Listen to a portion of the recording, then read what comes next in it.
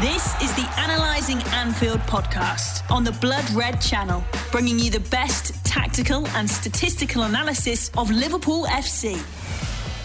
Hello everybody and welcome to this week's episode of Analysing Anfield, your tactics and analytics podcast courtesy of the Blood Red channel. After a week away, I am back to host the show, nowhere near as delicately sounding as Guy Clark standing for last week. But with David Hughes, he hosted the show with Lee Scott, I believe. Interesting little podcast on Lee's book, I think. Yeah, Lee come on last week. Really good guest. You know, I really enjoyed speaking to him, and feedback on the episode was really good. So he helped fill your big boots, so to speak. But yeah, no, good episode. Good to have you back, and looking forward to today's show as well. Yeah, I'm gutted to miss it, to be honest, because I've worked with Lee in the past and I know he knows his stuff, so hopefully that was a decent little alternative episode. I think it's actually the first I've missed since the start of Analysing Anfield, about maybe 18 months or so ago. But in the period I was off, week or so, absolutely nothing seems to have happened, certainly from a Liverpool perspective. But we're the positive side is that the season is about to start. So we're going to look ahead to Leeds' first game we've been able to properly preview for a while. We're going to look at the season ahead, even though there's still plenty of transfers still to happen.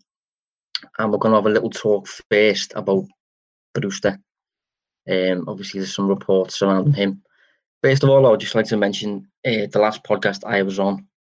I've received one or two direct messages after the podcast just informing me of sound issues.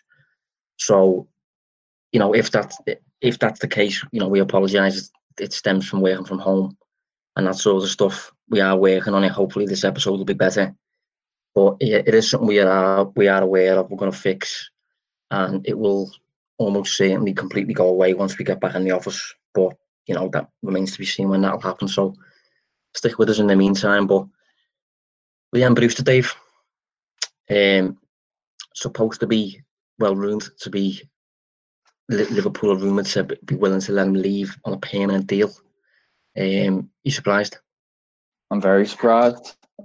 I didn't really expect it. I don't really know where to stand on it either. I mentioned this yesterday, but you know, on one hand, I thought he could be a really good option for Liverpool this year, especially with the lack of new faces kind of coming in, specifically in the attack. You know, we can presume even if Liverpool end up getting Thiago, for example, over the line, that there won't probably be much more business happening. So Brewster seemed like a really good option, especially if they needed a plan B, maybe to adjust how they're playing and go with an out-and-out number 9. So to see them kind of looking to sell seems a bit bizarre. I know there's a potential buyback clause included, which we'll touch on in a bit, I'm sure. But on the whole, yeah, I'm surprised. I think Liverpool probably could do with him sticking around in the squad, specifically given how he performed at Swansea last year and how he's looked in pre-season. Yeah, I was surprised myself. He's been hailed really as the next big thing. I can't help thinking to myself, maybe if it was a normal environment, you know, without the corona stuff, this probably wouldn't happen. But maybe it's Liverpool struggling to sell a few players. Maybe, you know, the likes of Harry Wilson, Kehrer, Origi, Grujic. You know, they're all floating around and they're going to get very limited minutes next season. So I think Liverpool will want to sell. And if Liverpool are looking to get reinforcements in, you know, it's the way they operate, self-sufficient model and all that sort of stuff. We want to bring in sales for the buys that we make. So maybe that's related to it. But yeah, I was surprised. But I think because I've got so much faith though in what Liverpool do, and Klopp especially, and you know the judgments of Klopp and stuff like that, I can't help thinking that if this is true, he must not tick a major box. There must be a major box he doesn't tick. I'm inclined to think it's nothing to do with the mental side, because I think he applies himself really well. He's a patient, professional kid. But I think there must be something that he falls really short in. We kind of see things always from outside the bubble, and people always forget that. I don't just mean us two, I mean just everybody who watches football. You form like concrete opinions on things that you basically just see in a match. But you have to remember that, the coaching staff, Klopp, etc., they're watching the player inside that, they know them inside out and they're watching them every single day in training. They're getting to know the character of the player. They're getting to know all the intricacies of how they play, movements they make. They know them inside out. And if they're deciding that this player can be sold, then the chances are that there probably is a reason why. There is maybe just something lacking that Klopp feels like is essential to succeed in his side. Obviously, this is all, working on presumptions here, but I just have to agree with you. I think there must be something there. I'm talking about Liverpool coaching staff, know the player so much better than we do. They've watched them so much more than we do. And they're obviously forming their opinion on that. And I'd be inclined to agree that their opinion is probably a lot better than ours on this situation. Yeah, I mean, there's two boxes that I've just, complete guesswork, but there's two boxes that I think he does seem to, well, one in particular he does seem to lack, and the other is a complete guess, but I know it's important for Liverpool teams. So that one is physical capacity. I'm just wondering whether maybe he's, because I think when Klopp was asked about which one of his players has surprised him the most or something like that, and he got put through him, is it Andy Robertson, because he was only bought 8 million from Hull, and Klopp actually said Trent, and the reason he said Trent is because although he was clearly a very talented kid, very good player, Klopp was quite amazed at how he came on physically and was able to cope with the demands of Klopp's system and training every day, playing 3 matches a week. A lot of players can't do it. You look at, Naby Keita. I mean, whether it's a growth spurs or not, but Naby Keita hasn't been able to get consistently in the side, and a lot of that's to do with health and fitness and being available and stuff. Storage had problems.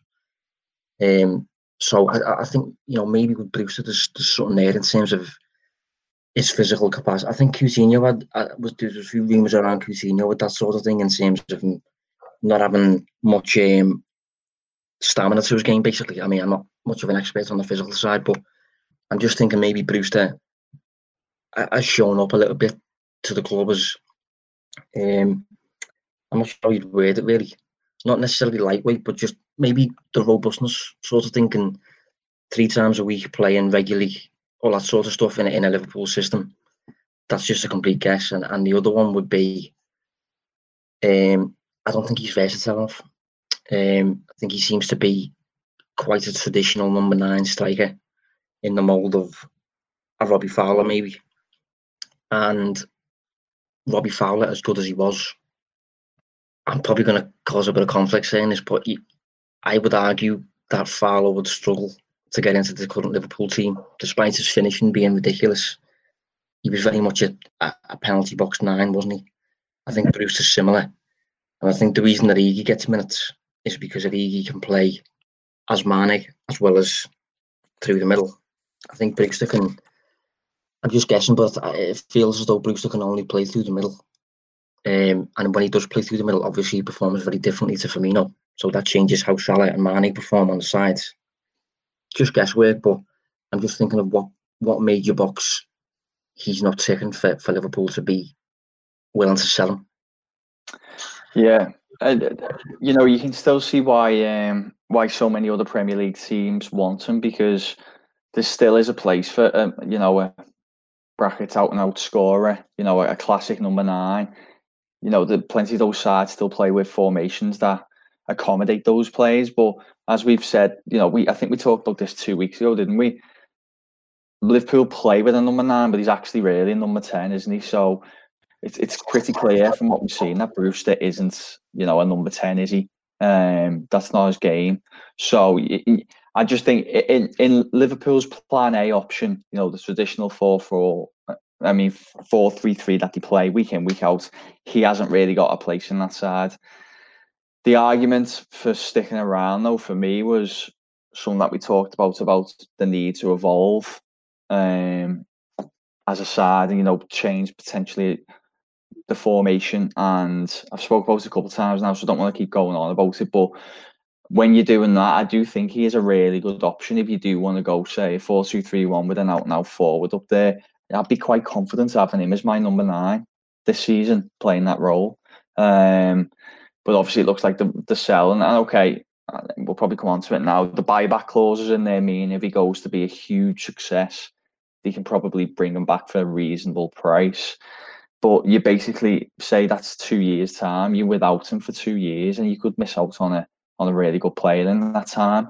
Specifically when Liverpool are obviously looking to be really successful because they have decided to do so. Champions League, 2 seasons ago now, last season, Premier League.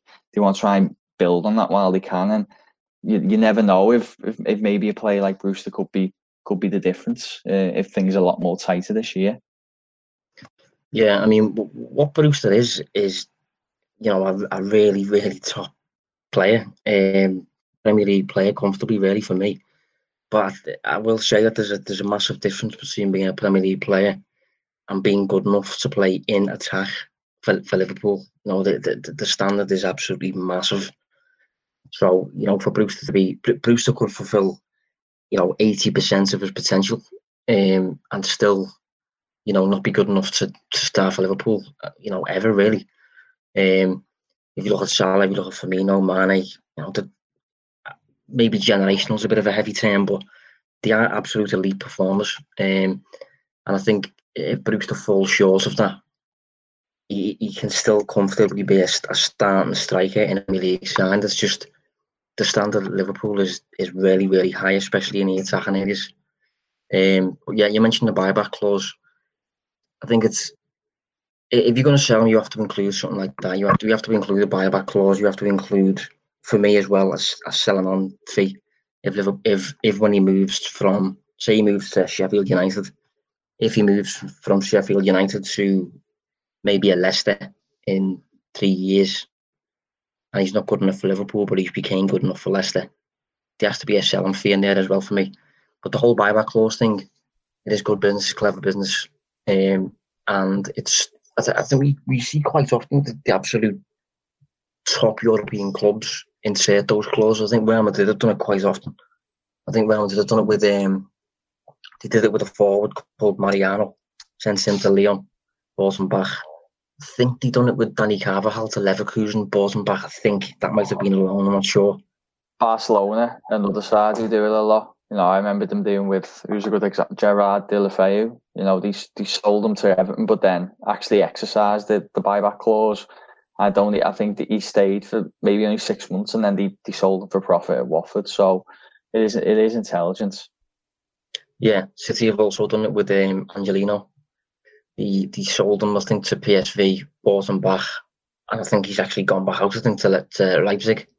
But it does minimise the risk, because if Brewster does become something crazy, like a Harry Kane type, resurgence, Liverpool do cover themselves in terms of being able to get him back for a reduced fee.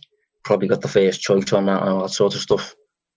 But yeah, it is an interesting one to keep an eye on.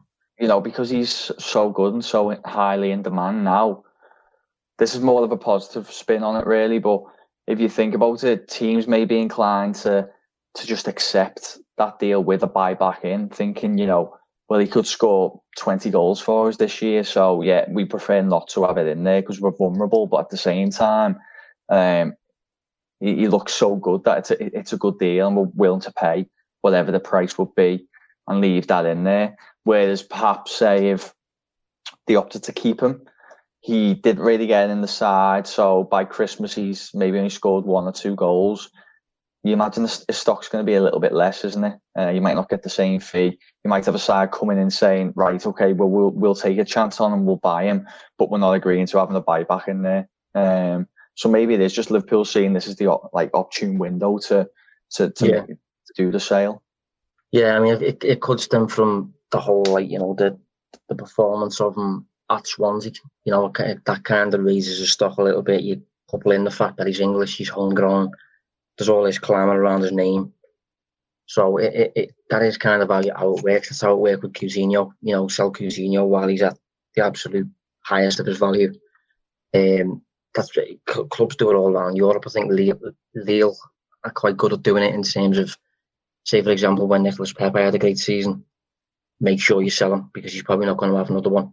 I think that the lad who's just went to Napoli, Victor Osimhen, they sold him for 70 odd million after he's had a really good season in League One. But I think that it does make sense to, when a player's kind of like not peaking, but when a player's kind of at the top of his game, maybe to an extent that he's overperforming, he's not actually that good.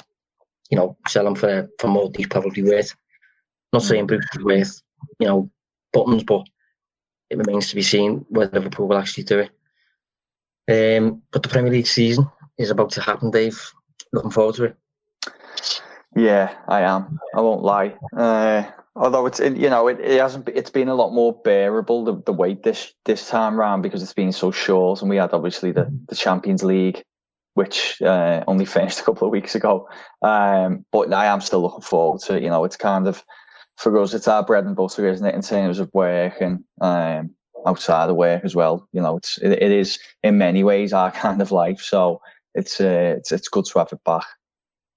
Yeah, it feels too early, to be honest. It really does feel too early. It feels like we're about a week and a half into pre-season. I'm looking at my fantasy team thinking to myself, who on earth can I pick here? There's no one's even played 5 minutes yet. No. But in terms of Leeds United's first game of the season at Anfield, any general thoughts, Dave? I actually think this will be a tough one. Really do. Yeah, I do. I wrote about it last week just because it was quite interesting. I don't know how many people picked up on it, but obviously Liverpool are now playing the Championship winners twice on a row in the opening game of the season at home, aren't they? Obviously Leeds this year, Norwich last, but I made a point of saying I think it's going to be a whole different ball game really against Leeds compared to Norwich. Because Leeds have comfortably been, for me, the best side in the Championship the last 2 years. Seem to max out every metric. Really good side, really difficult side to play against. We saw how they kind of approached the Arsenal FA Cup game last season. So yeah, I think it is. I think Liverpool still maybe aren't 100% there in terms of fitness. For the reasons you just said, it's been such a short kind of turnaround, and I do think it's a difficult game. It's a game that they're going to be really up for. You're not playing another Premier League opponent who travelled to Anfield last year and probably got well beaten or struggled to impose themselves on the game. I think Leeds are going to be really up for this, confident they can try and get something. And yeah, it's not ideal from a Liverpool point of view. No, I mean, the general perception is likely to be, it's a newly promoted team. You're at home, as good as you can get, sort of thing, which, it's not entirely wrong. I mean, it's probably as good as you can probably ask for on the opening day, but at the same time, I do think people are probably going to overlook Leeds. I think that, as you mentioned there about the metrics, that their numbers just capture a team that just really well performing, well coached team. Just there's no other way around it. Really, kind of like the Manchester City of the Championship. Really, every single metric just captures them in a positive light in terms of the whole concept of dominance that we try to capture. For me, they've been the most dominant team in the Championship for 2 years in a row. Don't know what happened last year in terms of them falling slightly short. Norwich obviously got promoted. There's generally been quite a few comparisons with Norwich, but for me, although that both teams kind of like to play football, whatever that means, I think that they are very different in terms of how they're coached, how adaptable they are. And Leeds is certainly a lot better without the ball as well. But just on the metrics then, I'll just reel them off. I mean, it's worth noting this is the Championship. So a lot of this is the massive question of, will they be able to be this dominant in a higher quality league, which, remains to be seen. So it'll be interesting to see how they cope. But they finished second in the league last season for goals, first for expected goals, first for goals against, first for expected goals against, first for possession, first for shots, first for shots against, and first for passes per defensive action, which captures their tendency to be really, a pressing team without the ball. And interestingly as well, obviously, if those that have listened to the show for a while will know that if you're a high pressing team, usually you don't face many shots. But when you do face shots, they're usually quite clear cut. An interesting thing with Leeds is that although they're a high pressing team and they don't face many shots, when the shots do actually come, they've actually got the best XG per shot in the league. I'm not sure if you noticed that, Dave, but no, I haven't. It does surprise me. Yeah, their XG per shot against suggests that in terms of the shots opponents get against Leeds, that they're not clear cut. They're quite difficult to score. So, I mean, those numbers speak for themselves, really, don't they? Yeah, they do. And just to kind of reaffirm our point of also saying, they've been the best side for 2 years. I know they didn't come up in Bielsa's first year, but based on expected points, they comfortably finished above Norwich. I think they ended up underperforming by about 8 points or something, which seems fairly high actually for a side in the top two. And that just kind of captures that they probably could have and should have come up that year, but I think there was just a bit of a bizarre late season collapse, wasn't there, where they just seemed to have a few strange results and just missed tons of chances and stuff. But yeah, for me, they've basically been a kind of at worst mid-table Premier League side trapped in the Championship for the last 2 years. I could have egg on my face at the end of the season if they go right back down, but I just can't see it. I think that the way they play, they're just too good and probably should adjust to the Premier League this season and have a decent campaign. Yeah, no, it is interesting what you've just said there in terms of being a mid-table Premier League team, because I would agree, but at the same time, teams that come up from the Championship with a bit of a kind of an idealistic style of play with set principles and stuff, I don't usually have a lot of faith in. I usually expect them to go immediately right back down. I predicted Norwich to go straight back down just because I knew that the kind of utopian brand of football where you just playing really nice stuff and with zero pragmatism and stuff like that, you just tend to shoot back down because of the quality step up in the Premier League. But with Leeds, I just seem to have a lot more faith that they'll stay up. I do think they'll suffer from moments a lot more than they did in the Championship. I think, say for example, when you do face shots in the Premier League, they're likely to get punished a lot worse than they were last year, specifically against Liverpool. And I think that basically captures why, not last year but the year before, when they should have came up but didn't. Although they're absolute top performers according to the metrics, you don't win a match by the metrics. There's several things that can impact the result, whether that be poor finishing, poor goalkeeping, refereeing, luck. And I think for a while Leeds have I think they're quite consistent underperformers, aren't they, in terms of scoring goals at least. I think a lot of that stems from Patrick Bamford.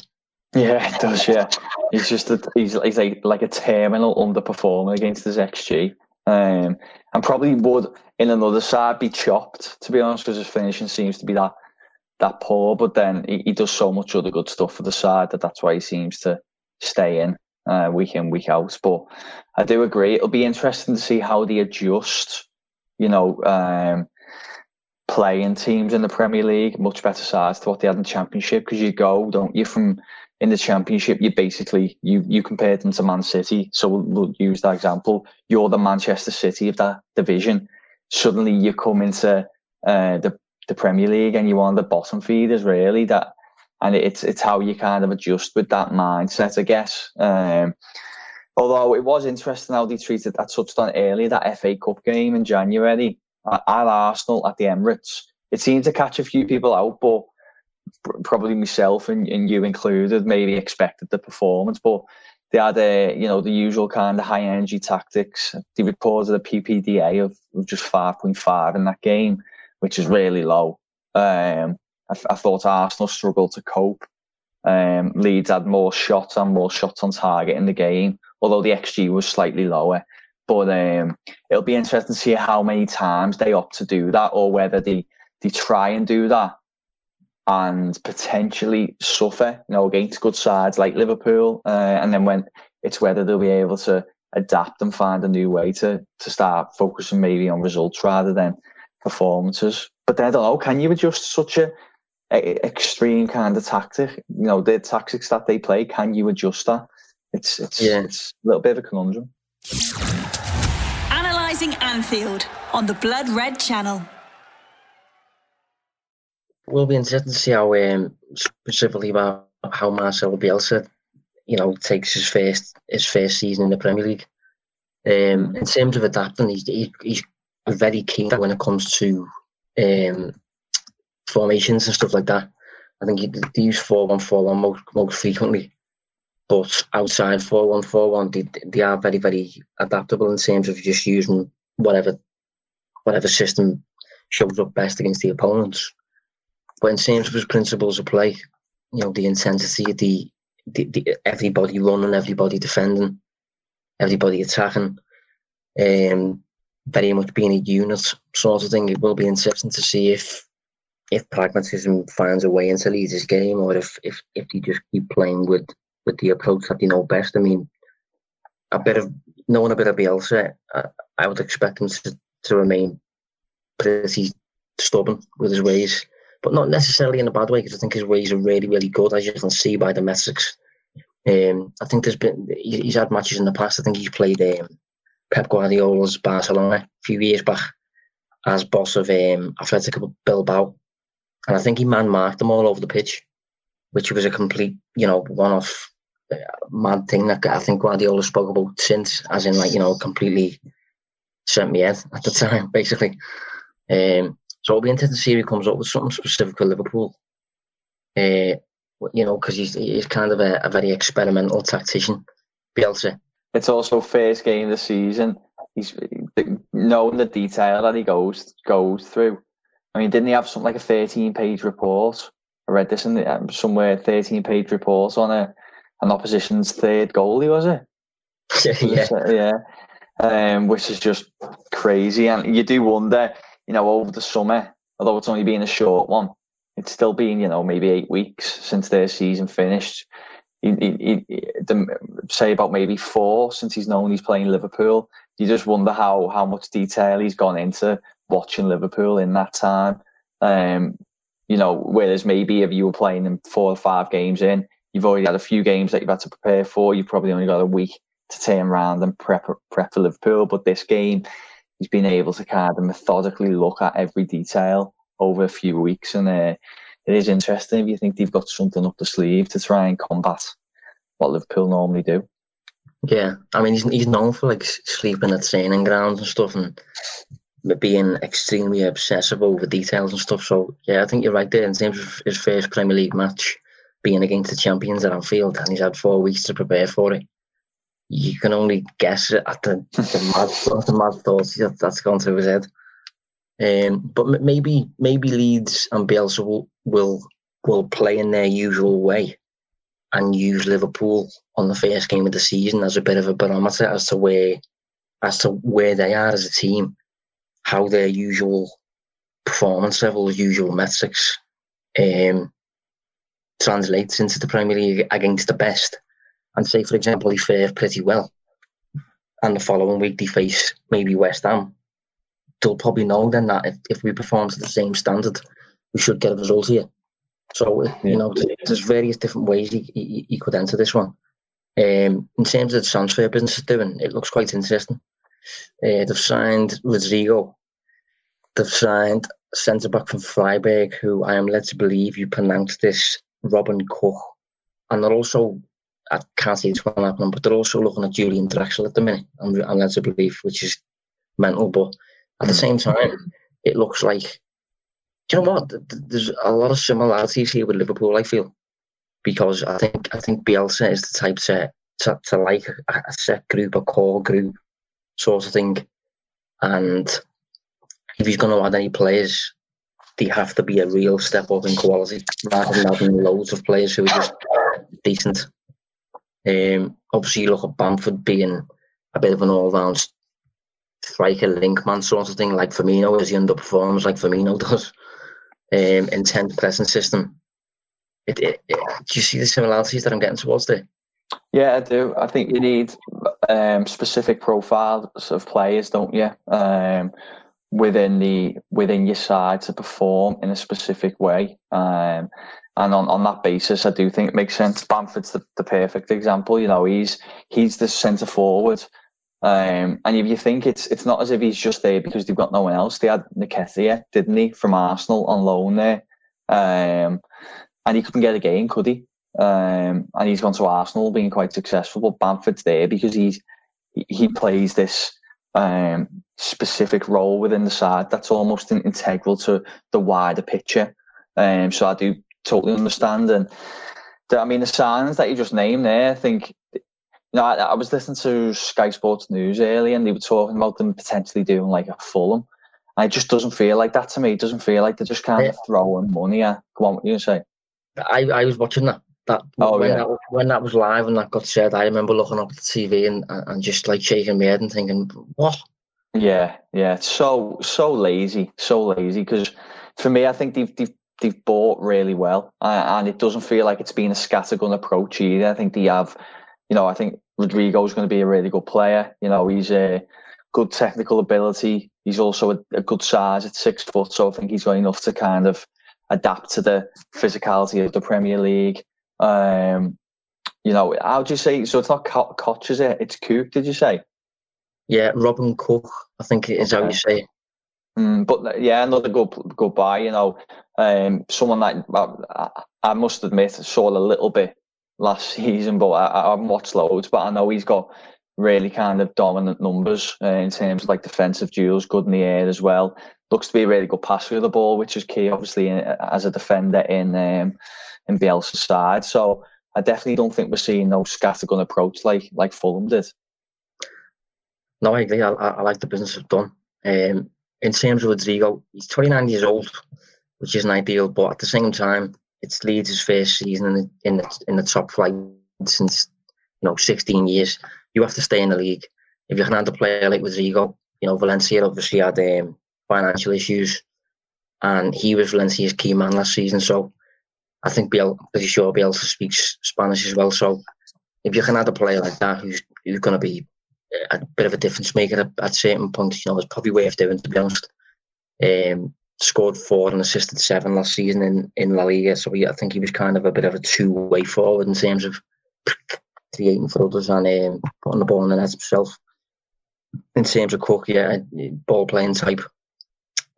Alternative to Ben White, who Liverpool, funny enough, are linked with. And I think the key man, if you look back at last season for Leeds, the key man seems to be Pablo Hernandez. He seems to be incredibly creative, to be honest. I won't lie, he's snuck a spot in the FPL, I think it's I'm not sure if he's going to start this week, but I'm also not ruling it out. It wouldn't surprise me if he could maybe pull something off at Anfield, but yeah, he is just, for the reason you just said. Okay, he's stepping up, he's old now, but I know he's like early to mid-30s, but his numbers have just been really, really good for a while at Leeds. This is not a fantasy podcast, but can you remember his price in the game? Yeah, it wasn't that expensive, which is why I thought I'd take a punt on him. He might be a little bargain because in terms of his creation for Leeds last season, he assisted more shots per 90 than Trent did for Liverpool.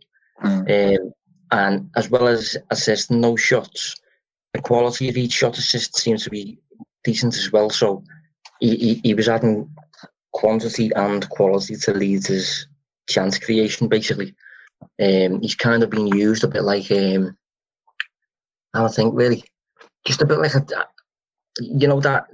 the mid-table, a bit like a Dimitri Payet maybe, like a mid-table Premier League team who is just okay, but you've got one extremely creative player who's taking loads of risks on the ball and spotting loads of openings and stuff. So yeah, bit like Buendia maybe sort of thing as well. 6 million. Which I think is cheap, I'll be honest. Yeah, no, it's an interesting one. That's one way of looking at. But I think this time last year, we did put a note on Buendia's head and said, you know, when Norwich comes to Anfield, keep an eye on Buendia. He's creative. And when Liverpool played Norwich, we beat them 4-1, but Pukki scored and he was fed by Buendia. Buendia got the assist. So I think if Liverpool are going to take care of the key men at Leeds, Bielsa's system and stuff like that, I think you nullify them quite a bit if you can keep a lid on what Hernandez is doing.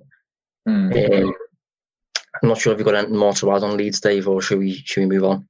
No, I just think if we take the kind of, you know, Liverpool perspective away for a minute, I think it's just going to be a really good game to watch. I think it's going to be one of the dead interesting ones. You know, two champions last year, albeit different divisions, but you can see why it's being put on Sky on the 5:30 slot. It's going to be a good game, and you know, one that we should be looking forward to. Yeah, no, it's going to be a good game, yeah, and it's going to be. I do think it's going to be trickier than many people are anticipating. Leeds are really, really intense team and very willing to just run themselves into the ground. And any team that's got work rate about them is a difficult team to face. Liverpool obviously got that themselves, so it'll be interesting to see how it plays out. But in terms of predictions, Dave, what scoreline do you want to go for here? I don't actually anticipate a high-scoring game at all.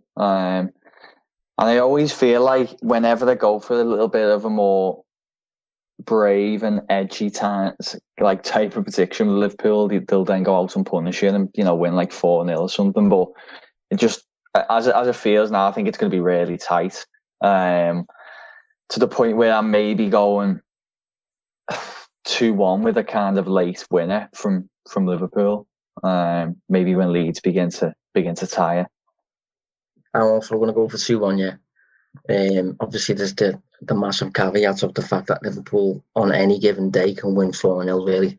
But yeah, I think it's going to be a tricky game. I think it's going to be... It's really difficult to predict in these times as well, considering the lack of pre-season, no fans in the ground, all that sort of stuff. You know, internationals have just happened. Most of Liverpool's squad was away. Most of Leeds' squad wasn't. So... it's a difficult one to predict, really difficult one to predict. I'm sure we'll get better with the predictions as the season plays out. But this one feels, I don't know, it just feels on a knife's edge. It's a difficult one to preview. Yeah, I'm going to go with 2-1 myself, I think, yeah. But the season as a whole, so obviously there's about a month left, I think, in terms of transfers happening. So it is really difficult to say anything definitive now. You know, obviously, it's worth noting that City aren't signing Lionel Messi, which is a positive. But if they do sign a player of, you know, in the same bracket sort of thing, not that there's many, then that would change things quite a bit. But, you know, do Liverpool have enough to win the league again, to retain the title sort of thing? What are you looking at? If I look at City, I think the only thing that's so obvious for me, and correct me if I'm missing something here, I'm pretty sure I'm not, but they still don't look to have really strengthened the defence. You know, they brought Aki in, didn't they? But we've already spoke about Aki, where yeah, he's a decent defender, but I don't know if he's perfect for City. From the kind of aerial duels perspective and things. I said we already spoke about Aki, but you know, that to me was like a difference maker between the two sides this year, and I haven't really seen that kind of marquee introduction to that defence. You know, Koulibaly was meant to be going there, but that just seems to be rumble on and on and on to the point where you don't know what's going to happen. So, in short, I don't really know how much better City are going to be, but I do think they'll be more consistent. And you know, I don't want to upset any Liverpool fans, but I also think Liverpool probably won't have the same season this season as they had last season. I think you kind of need a lot of things to go your way again. It doesn't look like there's going to be that much strengthening of the starting 11, or kind of bringing in some strength in depth is probably the better term. So you're looking at the same kind of core group to go again. we know there hasn't been many injuries in that side. You know, a third really intense campaign would they start picking up a few more. And also, I had a quick look at this just to kind of appease my general thoughts on it. And just under half of Liverpool's games were settled by way of a single goal last season. And you think, you know, if you just don't have the kind of luck on your side on those games, then you can drop two points here and there. And if you have maybe three of those games, you're 6 points worse off and things. So I said that I'll try and finish on a positive, but just from a negative point of view, I'm definitely not ruling Liverpool out to retain the title, but I just think it's going to be a lot tighter this year. I'm inclined to agree when it comes to City because, you know, if you look at last season, their main issue, the main difference between the two sides was defence. And if you look at what they've added, they did seem to do business very quickly. But they've only added Nathan Ake and Ferran Torres. And they've lost Leroy Sané, who, you know, weren't really there anyway. But you've lost Leroy Sané. So I think if they had Koulibaly, it's a different story. That would change things a bit. If Liverpool had Thiago, again, that would change things quite a bit. If you look last season at the goal difference is generally a good indicator of performance, sort of thing. City ended the season last year on plus 67. Liverpool plus 52. Now, that suggests that not only is City on Liverpool's level, but they're better. Having said that, Liverpool tend to stop playing really when they're about 2-0 up, whereas when City go 2-0 up, it'll probably end up about 7. So it is really fine lines. It's difficult to summarise. I don't think Liverpool will. I don't know. You know, it's difficult. It is, especially at this point. Put it this way, I can only see it out of two teams again. Even despite Chelsea's build, the fact that they've got Lampard in charge still, and he's got to bed all these new faces in. I can't see them being made for the title challenge yet, even though I think they'll have a go and they'll be much better this year. I think it's out of two teams. And, you know, asking Liverpool to accumulate over 90 points again is a big ask. You know, it doesn't happen very often. Liverpool accumulated 97 points 2 seasons ago. Last season, it was 99. That does not happen very often 3 times in a row. Not a great deal has changed on the Liverpool side. Milan's left. Lovren's left. You know, am I missing someone? I feel like there's someone else. Is anyone else? No, I can't think. Someone probably shouting out now, but I mean, they're low profile, aren't they? Yeah, maybe Wijnaldum. You know, the thing with those 3 is that they are supposed to be 3 big leaders in the team, sort of thing. But one thing I am expecting, though, if I had to forecast how the season's going to play out, I don't think Liverpool will start very well. And I think if Liverpool had to win this league, I think it would be kind of a Manchester United under Ferguson late resurgence sort of thing. Reason to say that is because if you look at Liverpool's first few games last season, after 8 matches, the season was virtually decided. This season, Liverpool's first 8. Leeds at home, we've just captured that Leeds are a difficult match, difficult opponents. Chelsea away, Arsenal at home, Villa away, Everton away, Sheffield United at home, West Ham at home, City away. Now, after those matches, again, considering A, the lack of pre-season, and B, the lack of fans, after 8 matches, I don't think Liverpool will be top. I don't think they will be. I think it could even be a case of being about 5 points behind whoever is top. But I think that sort of thing has happened before with Klopp. I think the first season Klopp won the Bundesliga with Dortmund, I think the following year he started really shaky. And then the second half of the season, I think they lost once. I think they won like every match or something mad like that and went on some crazy run and retained the title. But I would expect it to be a lot tighter, especially at the start.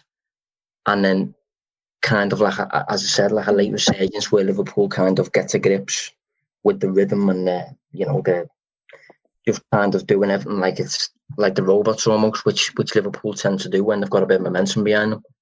But I think initially at the start, when there's stops and starts and no fans and all that sort of stuff, I don't think it'll be a runaway thing in the early stages. Yeah, I don't know. I actually couldn't predict that. I think, if I kind of go along with that for a second, I can get it. And you think if you get those first 8 games out the way, then you've got, I imagine, an easier run on paper where it's a lot easier to build momentum. But yeah, we'll see. I keep thinking about that quote that you talk about Guardiola's, though, where you say the title's won or lost in 8 games, which on that basis it would be lost. But I agree. It wouldn't surprise me actually if you did kind of see a massive push later on in the year. And the example you used, the Fergie type thing at United. United seems to do that a lot. United seems to have lost the title so many times in those Premier League years, and then they just finish so strong, put so much pressure on the team above that they'd end up collapsing. But we haven't really seen a race like that in a long time, have we? Not at least off my head. No, and I think that's what I'm saying. I think because teams have strengthened and stuff like that, and this is kind of like, City won the league, then Liverpool won the league. This is kind of like round 3 almost, or the trilogy sort of thing. So I just feel as though knowing what Barclays are like, just kind of wanting this to become a bit of a dramatic one, really. Just trying to get up the season last year after 8 matches. So after 9 matches then last season, Liverpool had a 6 points gap ahead of City. Maybe I'm being a bit harsh saying that I think the gap will be could be about 5 points after 8 games. Maybe it won't be that much, but I just think there'll be a bunch of teams, I feel like, after the first 8 games this time around. And I don't think by any means Liverpool will have lost the title, and by that stage, I just think it'll be a tight run. There won't be a runaway leader in this sort of season. There's too many teams who are getting stronger, and I don't think Liverpool can only really be the same at the minute unless they add Thiago. And that changed quite a bit. I'm not for a second saying the league wasn't good last year. I know some people try to use that excuse, but I'm not opening that can of worms. I don't think that was the case. But the league on the whole, aside, we just look at the Premier League as a whole rather than just Liverpool for seconds. It does look really competitive, I think, this year. Now, people say that sometimes, and it doesn't always pan out like that. But I do think a lot of sides are bringing top players in. And, we're not just talking about the kind of top 3 or 4 anymore. Like, you look at the teams in the top 10, they all seem capable of bringing in kind of marquee big names. And I think it'd be really difficult, for example, wouldn't it, to kind of name the top 8 or 9 this season. I think I'd find it quite difficult anyway. And that's just going to make for a lot more tougher games and a lot more difficult to get those 90-plus campaigns. Yeah, another crucial thing to note as well is the stability that's currently in the league.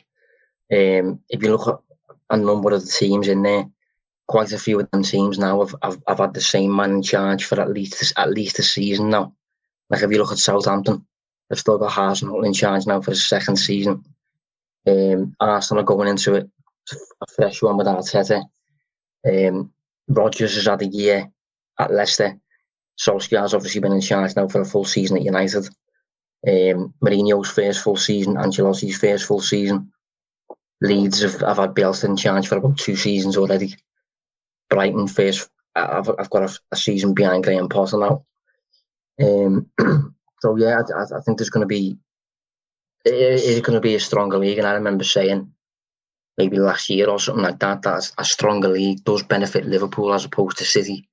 City's game's a bit more idealistic and a bit more, we will dominate you for 90 minutes, and you can't always do that against good sides, good players and stuff. So Liverpool a bit more, okay, we will retreat for 20 minutes and just get the results over the line. Yeah, I agree. I'm trying to think now, and can you really think of, you look at clubs and you can see, managers kind of approaching the end of their cycle at that club. Last year you probably could have said, the likes of Eddie Howe's definitely probably going to end up leaving. Other examples, but you look at the Premier League now, and you've just listed a fair few names there. There's none of them that it kind of feels like they're very fresh into their positions, and you couldn't say like, oh, he's got a good chance of being gone by Christmas. The ones who stand out, I think maybe Sean Dyche this might be his last year at Burnley, not necessarily through bad performances. I think it'll just maybe run its course, that one, a little bit.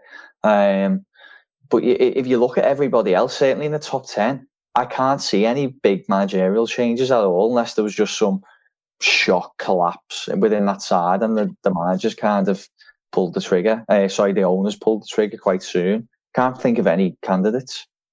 No, I'm the same. Looking at the league now as well, I'm not sure if I'm missing something here. And I'm not sure how often this happens, but I don't think any of them teams, any of the clubs in the Premier League this season, have changed managers like this summer sort of thing. I think every single club is going into the new season with the man who was in charge at the end of last season. I'm not sure how often that happens, but it doesn't feel as though it's a frequent occurrence. I'm not sure on that one. It is interesting. It does make you feel like every team's kind of fairly settled, I guess. Yeah. So it's a difficult one. It's on a knife's edge. It's a fair group of teams kind of bunched together a little bit with City and Liverpool still being a level ahead for me. If City get Koulibaly in, that does a lot to tackle their main weakness for me. If Liverpool get Thiago in, that does a lot in terms of moving the needle towards winning sort of thing, which is a saying that we've used before, I think. But I think this is probably one that we'll revisit in a month when I think every team will have played, maybe 3 games, and crucially, the transfer window will have closed. So then you'll have a much better gauge on whether teams have addressed their problems or not, basically. But as it stands, it does feel a little bit like a flip of a coin, basically, to the extent that it could even come down to the two head-to-heads. I agree. I'm glad you wasn't going to make us do a prediction there, because I haven't got one yet. No, I was just going to say that I'm going to opt against saying who do you think will win the league then. Yeah. But yeah, we'll round up there. I'm about to send an Analysing Anfield newsletter out. I think it's either going to be on Leeds or it's going to be on what the numbers say about whether Liverpool will retain their title or not next season. One of the two. Either a season preview thing or something on Leeds. And to preview on Athletic 5, Dave, or? Actually, today's will be looking at a former Liverpool player. If people want to have a look at it. I was actually going to message you separately, Josh, to see what you thought on the subject, but it's just about really talking about Danny Ings and such a great campaign last year, but, is he going to repeat it? He kind of overperformed a fair bit against his XG last year. That's not unusual for elite strikers, as we know, but is he in that bracket? It's obviously he had 2 seasons injured at Liverpool, but either side of that, he tended to perform fairly in line with his XG. So it's just exploring that conundrum, really. So yeah, make sure you sign up. It's completely free, obviously. Just needs an email as well. Don't need your contact details, and you can find the link on my Twitter or by searching Analytics5 on Twitter. Got its own designated Twitter accounts. Good stuff. So thanks for tuning in. Hopefully the audio was a bit better this episode, and we will be back next week to analyse what happened against Leeds. Hopefully it was a win, and we will look ahead to Chelsea, actually. So it's good to get the season started. Enjoy the opening weekend, and see you next week. You've been listening to the Analysing Anfield podcast on the Blood Red channel.